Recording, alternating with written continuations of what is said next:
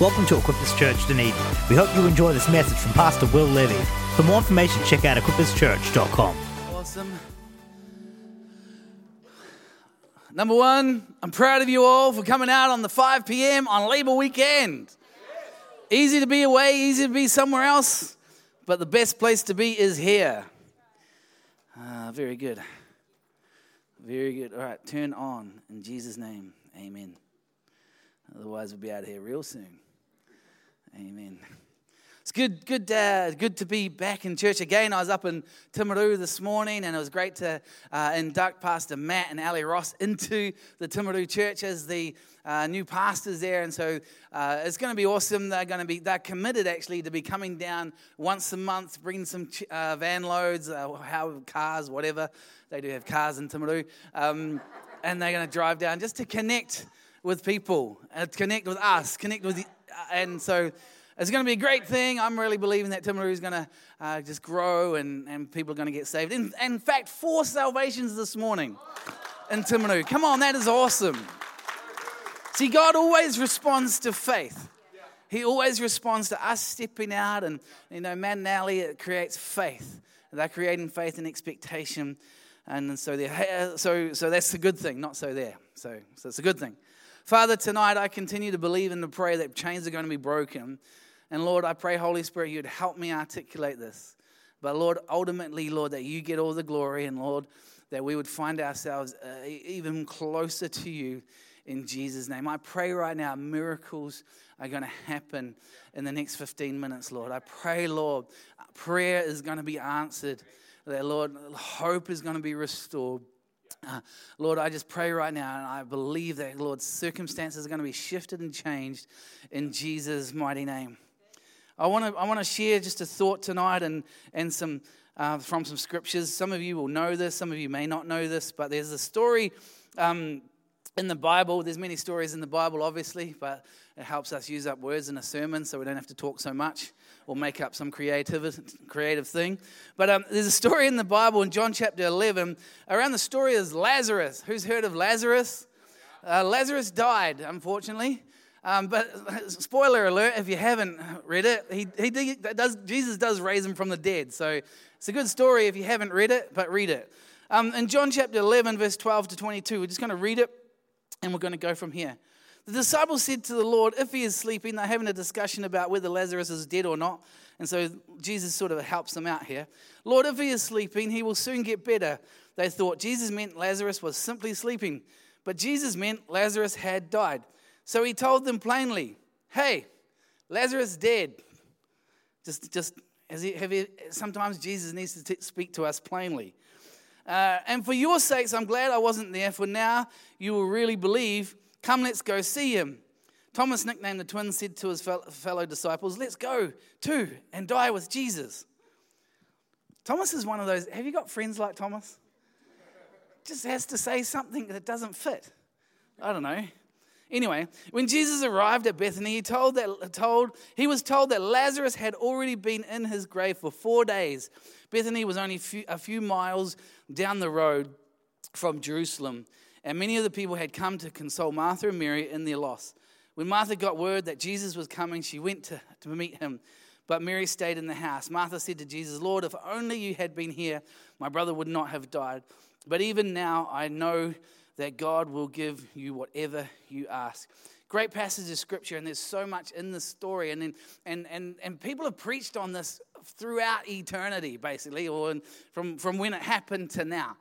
If you've been in church long enough, someone would have made up something about Lazarus. Well, maybe not made up, but someone would have preached something, hopefully encouraging, around the story of Lazarus. But I'm not talking about Lazarus being dead and Jesus coming to resurrect him and all that sort of stuff. What I want to talk about tonight is how do you deal with things? How do you deal with life? How do you deal with situations when you feel like Jesus is so close, but then he's just so far away? I don't know about you, but sometimes we can go through life where we've got a great relationship with the Lord. Our prayer life is good. Our devotion life is good. Everything is going well, but just for some reason, Jesus is just so far away. I don't title a lot of messages, but this one, I feel like the Lord titled it for me, or he wrote it, so it's his title.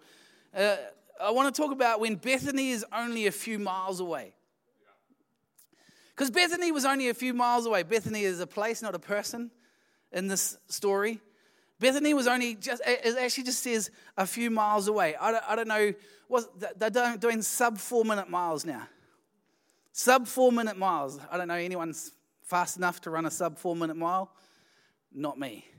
Anyway, but so if he's only a few miles away, we go few, that's times 3. All right, 3 times 4. He's only 15 minutes down the road. Okay, 12. Awesome. Yeah, just quickly look at the mathematician. But when 15 minutes down the road, that's a trip out to Mosgiel. It's a trip to our house, if you know where we live. It's a trip, 15 minutes is nothing. It might have been in that time and in that context, it was more of a 2 or 3 hour walk. I don't know, but if you're a fast runner, it was just down the road. It wasn't a far distance. It was so close, but then so far. How do we deal with when Bethany is only just down the road? And in this situation, it didn't get good. And in fact, it probably was the worst thing that it was their brother. He died. It didn't, Jesus, where are you in all of this? See, often in life there's going to be times where we go through stuff and you're close to God, but then you feel like things are so far away. Tonight, I just want to share one real principle about how we can stay close to God and trust God through when Bethany's only just down the road. See, there's many times in the Bible. What about Joseph? Joseph was close to the Lord, but then felt so far away. He was put into a prison. He was in prison. He's interpreting the dreams of the cupbearer and the baker, and they get released, and he sort of puts a back pocket thing. He's like, hey, remember me. Suddenly there's hope. Suddenly there's just a little bit of hope that maybe I'm going to get out of this prison. And when you feel like God's moving or God's spoken to you, but then there's a period of time where we have to wait. Who likes waiting? No one likes waiting. We've created a culture where we don't like waiting. You ever wait at the McDonald's queue? You're like, can you add an extra hash brown for my wait? Some of you didn't get that, did you? But, no one likes waiting. Go down to Rob Roy. It's a good place to go. But everyone else wants to be there as well. No one likes waiting. But how do we wait on God? Have you ever got to a place where you just have to trust God? Just have to wait. Joseph had to wait. What about Moses in the Red Sea? There's this passage, I love it because it's just so contradictory. In Exodus chapter 14, verse 13 through 15. But Moses told the people, don't be afraid, just stand here. This is just at the Red Sea edge. Stand here, stand still, and watch the Lord rescue you today. The Egyptians you see today will never be seen again. The Lord himself will fight for you. Just stay calm. Then the Lord said to Moses, why are you crying out to me? Tell the people to get moving. I'm like, it's like Moses saying, hey, just wait. It's going to be, stand still, trust God and everything. And then the Lord turns up and goes, hey, Moses, tell everyone to get going. See, sometimes we can be waiting for God, but then sometimes someone or a word of God needs to come along and say, hey, now it's time to get going. I want to tell you tonight, I really believe that there's people in this room where I've got it in my spirit to say it's time now to get moving. Yeah. It's time now to move again, not to wait again, but to move again. See, sometimes we can be waiting in God and we can be trusting in God, but when Bethany's only just down the road, we've got to see Jesus come into the situation sooner or later. Yeah. I like what Martha did. When Martha heard God, she moved out and went to him. See, this is the opposite of the stories. When Jesus went to their home, Martha was in doing the dishes and all that. And Mary sat at the feet of Jesus. And Martha was like, hey, what's going on? Lord, don't you care that I'm doing all this work? And Jesus says to Martha, Martha, Martha, you're missing the point here. Mary's figured out the point here. Be near me. Be with me. And in this situation, Martha's got it right, where she went out to Jesus and got his attention, even in her sadness, even in her sorrow. And Mary stayed in the house. See, it's time to go out to Jesus again. Where do you feel like Jesus is just so far down the road, but you're just still waiting for him to turn up to you rather than you to go out to him? I really believe tonight it's again to get something in your spirit to go, you know what, God, I'm going to come out to you. I'm going to come out to you. When Martha got word that Jesus was coming, she went to meet him, but Mary stayed in the house. Martha said to Jesus, Lord, if only you had been here, my brother would not have died. Martha was real with Jesus.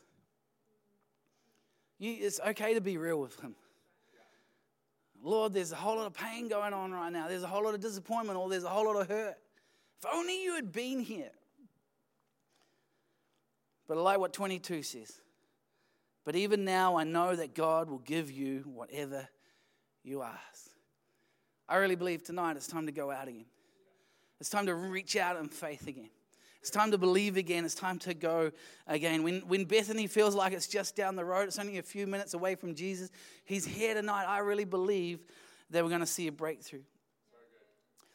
I want to sort of get into where we want to land tonight and the ministry time. In Psalm 40, it's a great psalm. I love this psalm. I really got introduced to it by Toby Mack. Anyone else? I waited patiently for the Lord to help me, and he turned to me and heard my cry. He lifted me out of the pit of despair, out of the mud, out of the mire. He set my feet on solid ground and steadied me as I walked along. He gave me a new song to sing, a hymn of praise to our God. Many will see what he has done and be amazed. They will put their trust in the Lord. Oh, the joys of those who trusted the Lord. See, to me, this is a moment where it's almost talking about what's happening with Mary and Martha and Lazarus and Jesus. See, Jesus didn't turn up because his plan was that he wanted to show even more glory. He wanted to show even how great he is. He waited till it was after the ceremonial cleansing period of time. After 3 days, the ceremonial cleansing and all that. And that's why it says in there, it was in there 4 days. 4 days is like stinketh level. It's like 4 days is not, no, don't roll that away. Don't just leave that in there. We're finished. He's gone. But no, Jesus turned up at the where it was totally impossible. But then Martha's declaration was, but even now I know that God will give you whatever you ask. I really believe there's faith in this room to ask again. I really do. There's people in this room that have been believing for miracles. You're believing for miracles, but you just feel like Bethany is just so far down the road, you don't even know where Jesus is sometimes. And you've got a faith and you've got a love for him and you've got a desire to see it, but to be honest, you're just like, I just don't know. Well, faith is going out to Jesus again. Faith is going to him again. Not just waiting, but going to him. And it is, I'm waiting patiently for the Lord, and he turned to me and heard my cry. But I like what it says here. He lifts us up. He doesn't come down to our level. He lifts us up to his level. Come faithfully tonight. Let him lift you up to his level. Faith, let him lift you up to his level. He lifted me up and out of the pit of despair, out of the mud, out of the mire. Let him set our feet on solid ground. Let him steady you. Let him love you.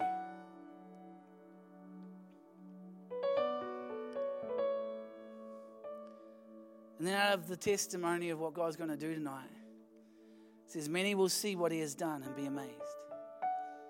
That's what Jesus said to Mary and Martha. I've come a little bit later. a little bit out of the normal, out of the possibilities, but because I want many to see it and I want many to be amazed. Jesus wants to use your testimony. Jesus wants to use your miracle so that many can be amazed. That many can be amazed. I don't know about you, but I love sitting there and just hearing testimonies. Testimonies of how people have been believing for children. People have been prayed for children. Then, wow, children. Testimonies where we've been believing for health breakthroughs, that cancer would be gone, and we've heard it, we've seen it before. Many will see it and be amazed. Come on, tonight, let's believe that many will see it and be amazed. I want to finish with Psalm chapter 8. The worship team can all jump back up, please. See, tonight, Sunday nights are all about leading us to a point of faith, to a point of a place where we respond to Him, where we stand at the altar and we say, come on, God, do it again. Come on, Lord, leave me astounded. It says here in Psalm chapter 8, O Lord, our Lord, your majestic name fills the earth. Your glory is higher than the heavens. You taught your children and infants to tell of your strength, silencing your enemies and all who oppose you. There's one of those little speech bubbles next to strength in my Bible, and it actually says it says you have taught your children and infants to praise. It's then silencing your enemies. See, one of the areas on how we get to lift ourselves up to the level of faith is to learn how to praise through the chains. Learn how to praise through the disappointment. Learn how to praise even though that Bethany just feels down, he's down the road. We can believe that God's going to come into our situation today, tonight. You would have read in Acts chapter 18, I think, Paul and Silas in the middle of a dungeon, wet, dirty, dark, and they chose to start singing hymns. They chose to start praising through one of the most horriblest places, no environment, no diesel heater, no bright lights, no 70% humidity, no comfortable grey chairs, no white stage. They just chose to praise through. They just chose to let God pick them up because they chose to praise. I wonder tonight if we could finish with praising God. Thank you for listening to this message recorded live at Equippers Church, Dunedin. We pray that it blessed you. For more information, please check out equipperschurch.com.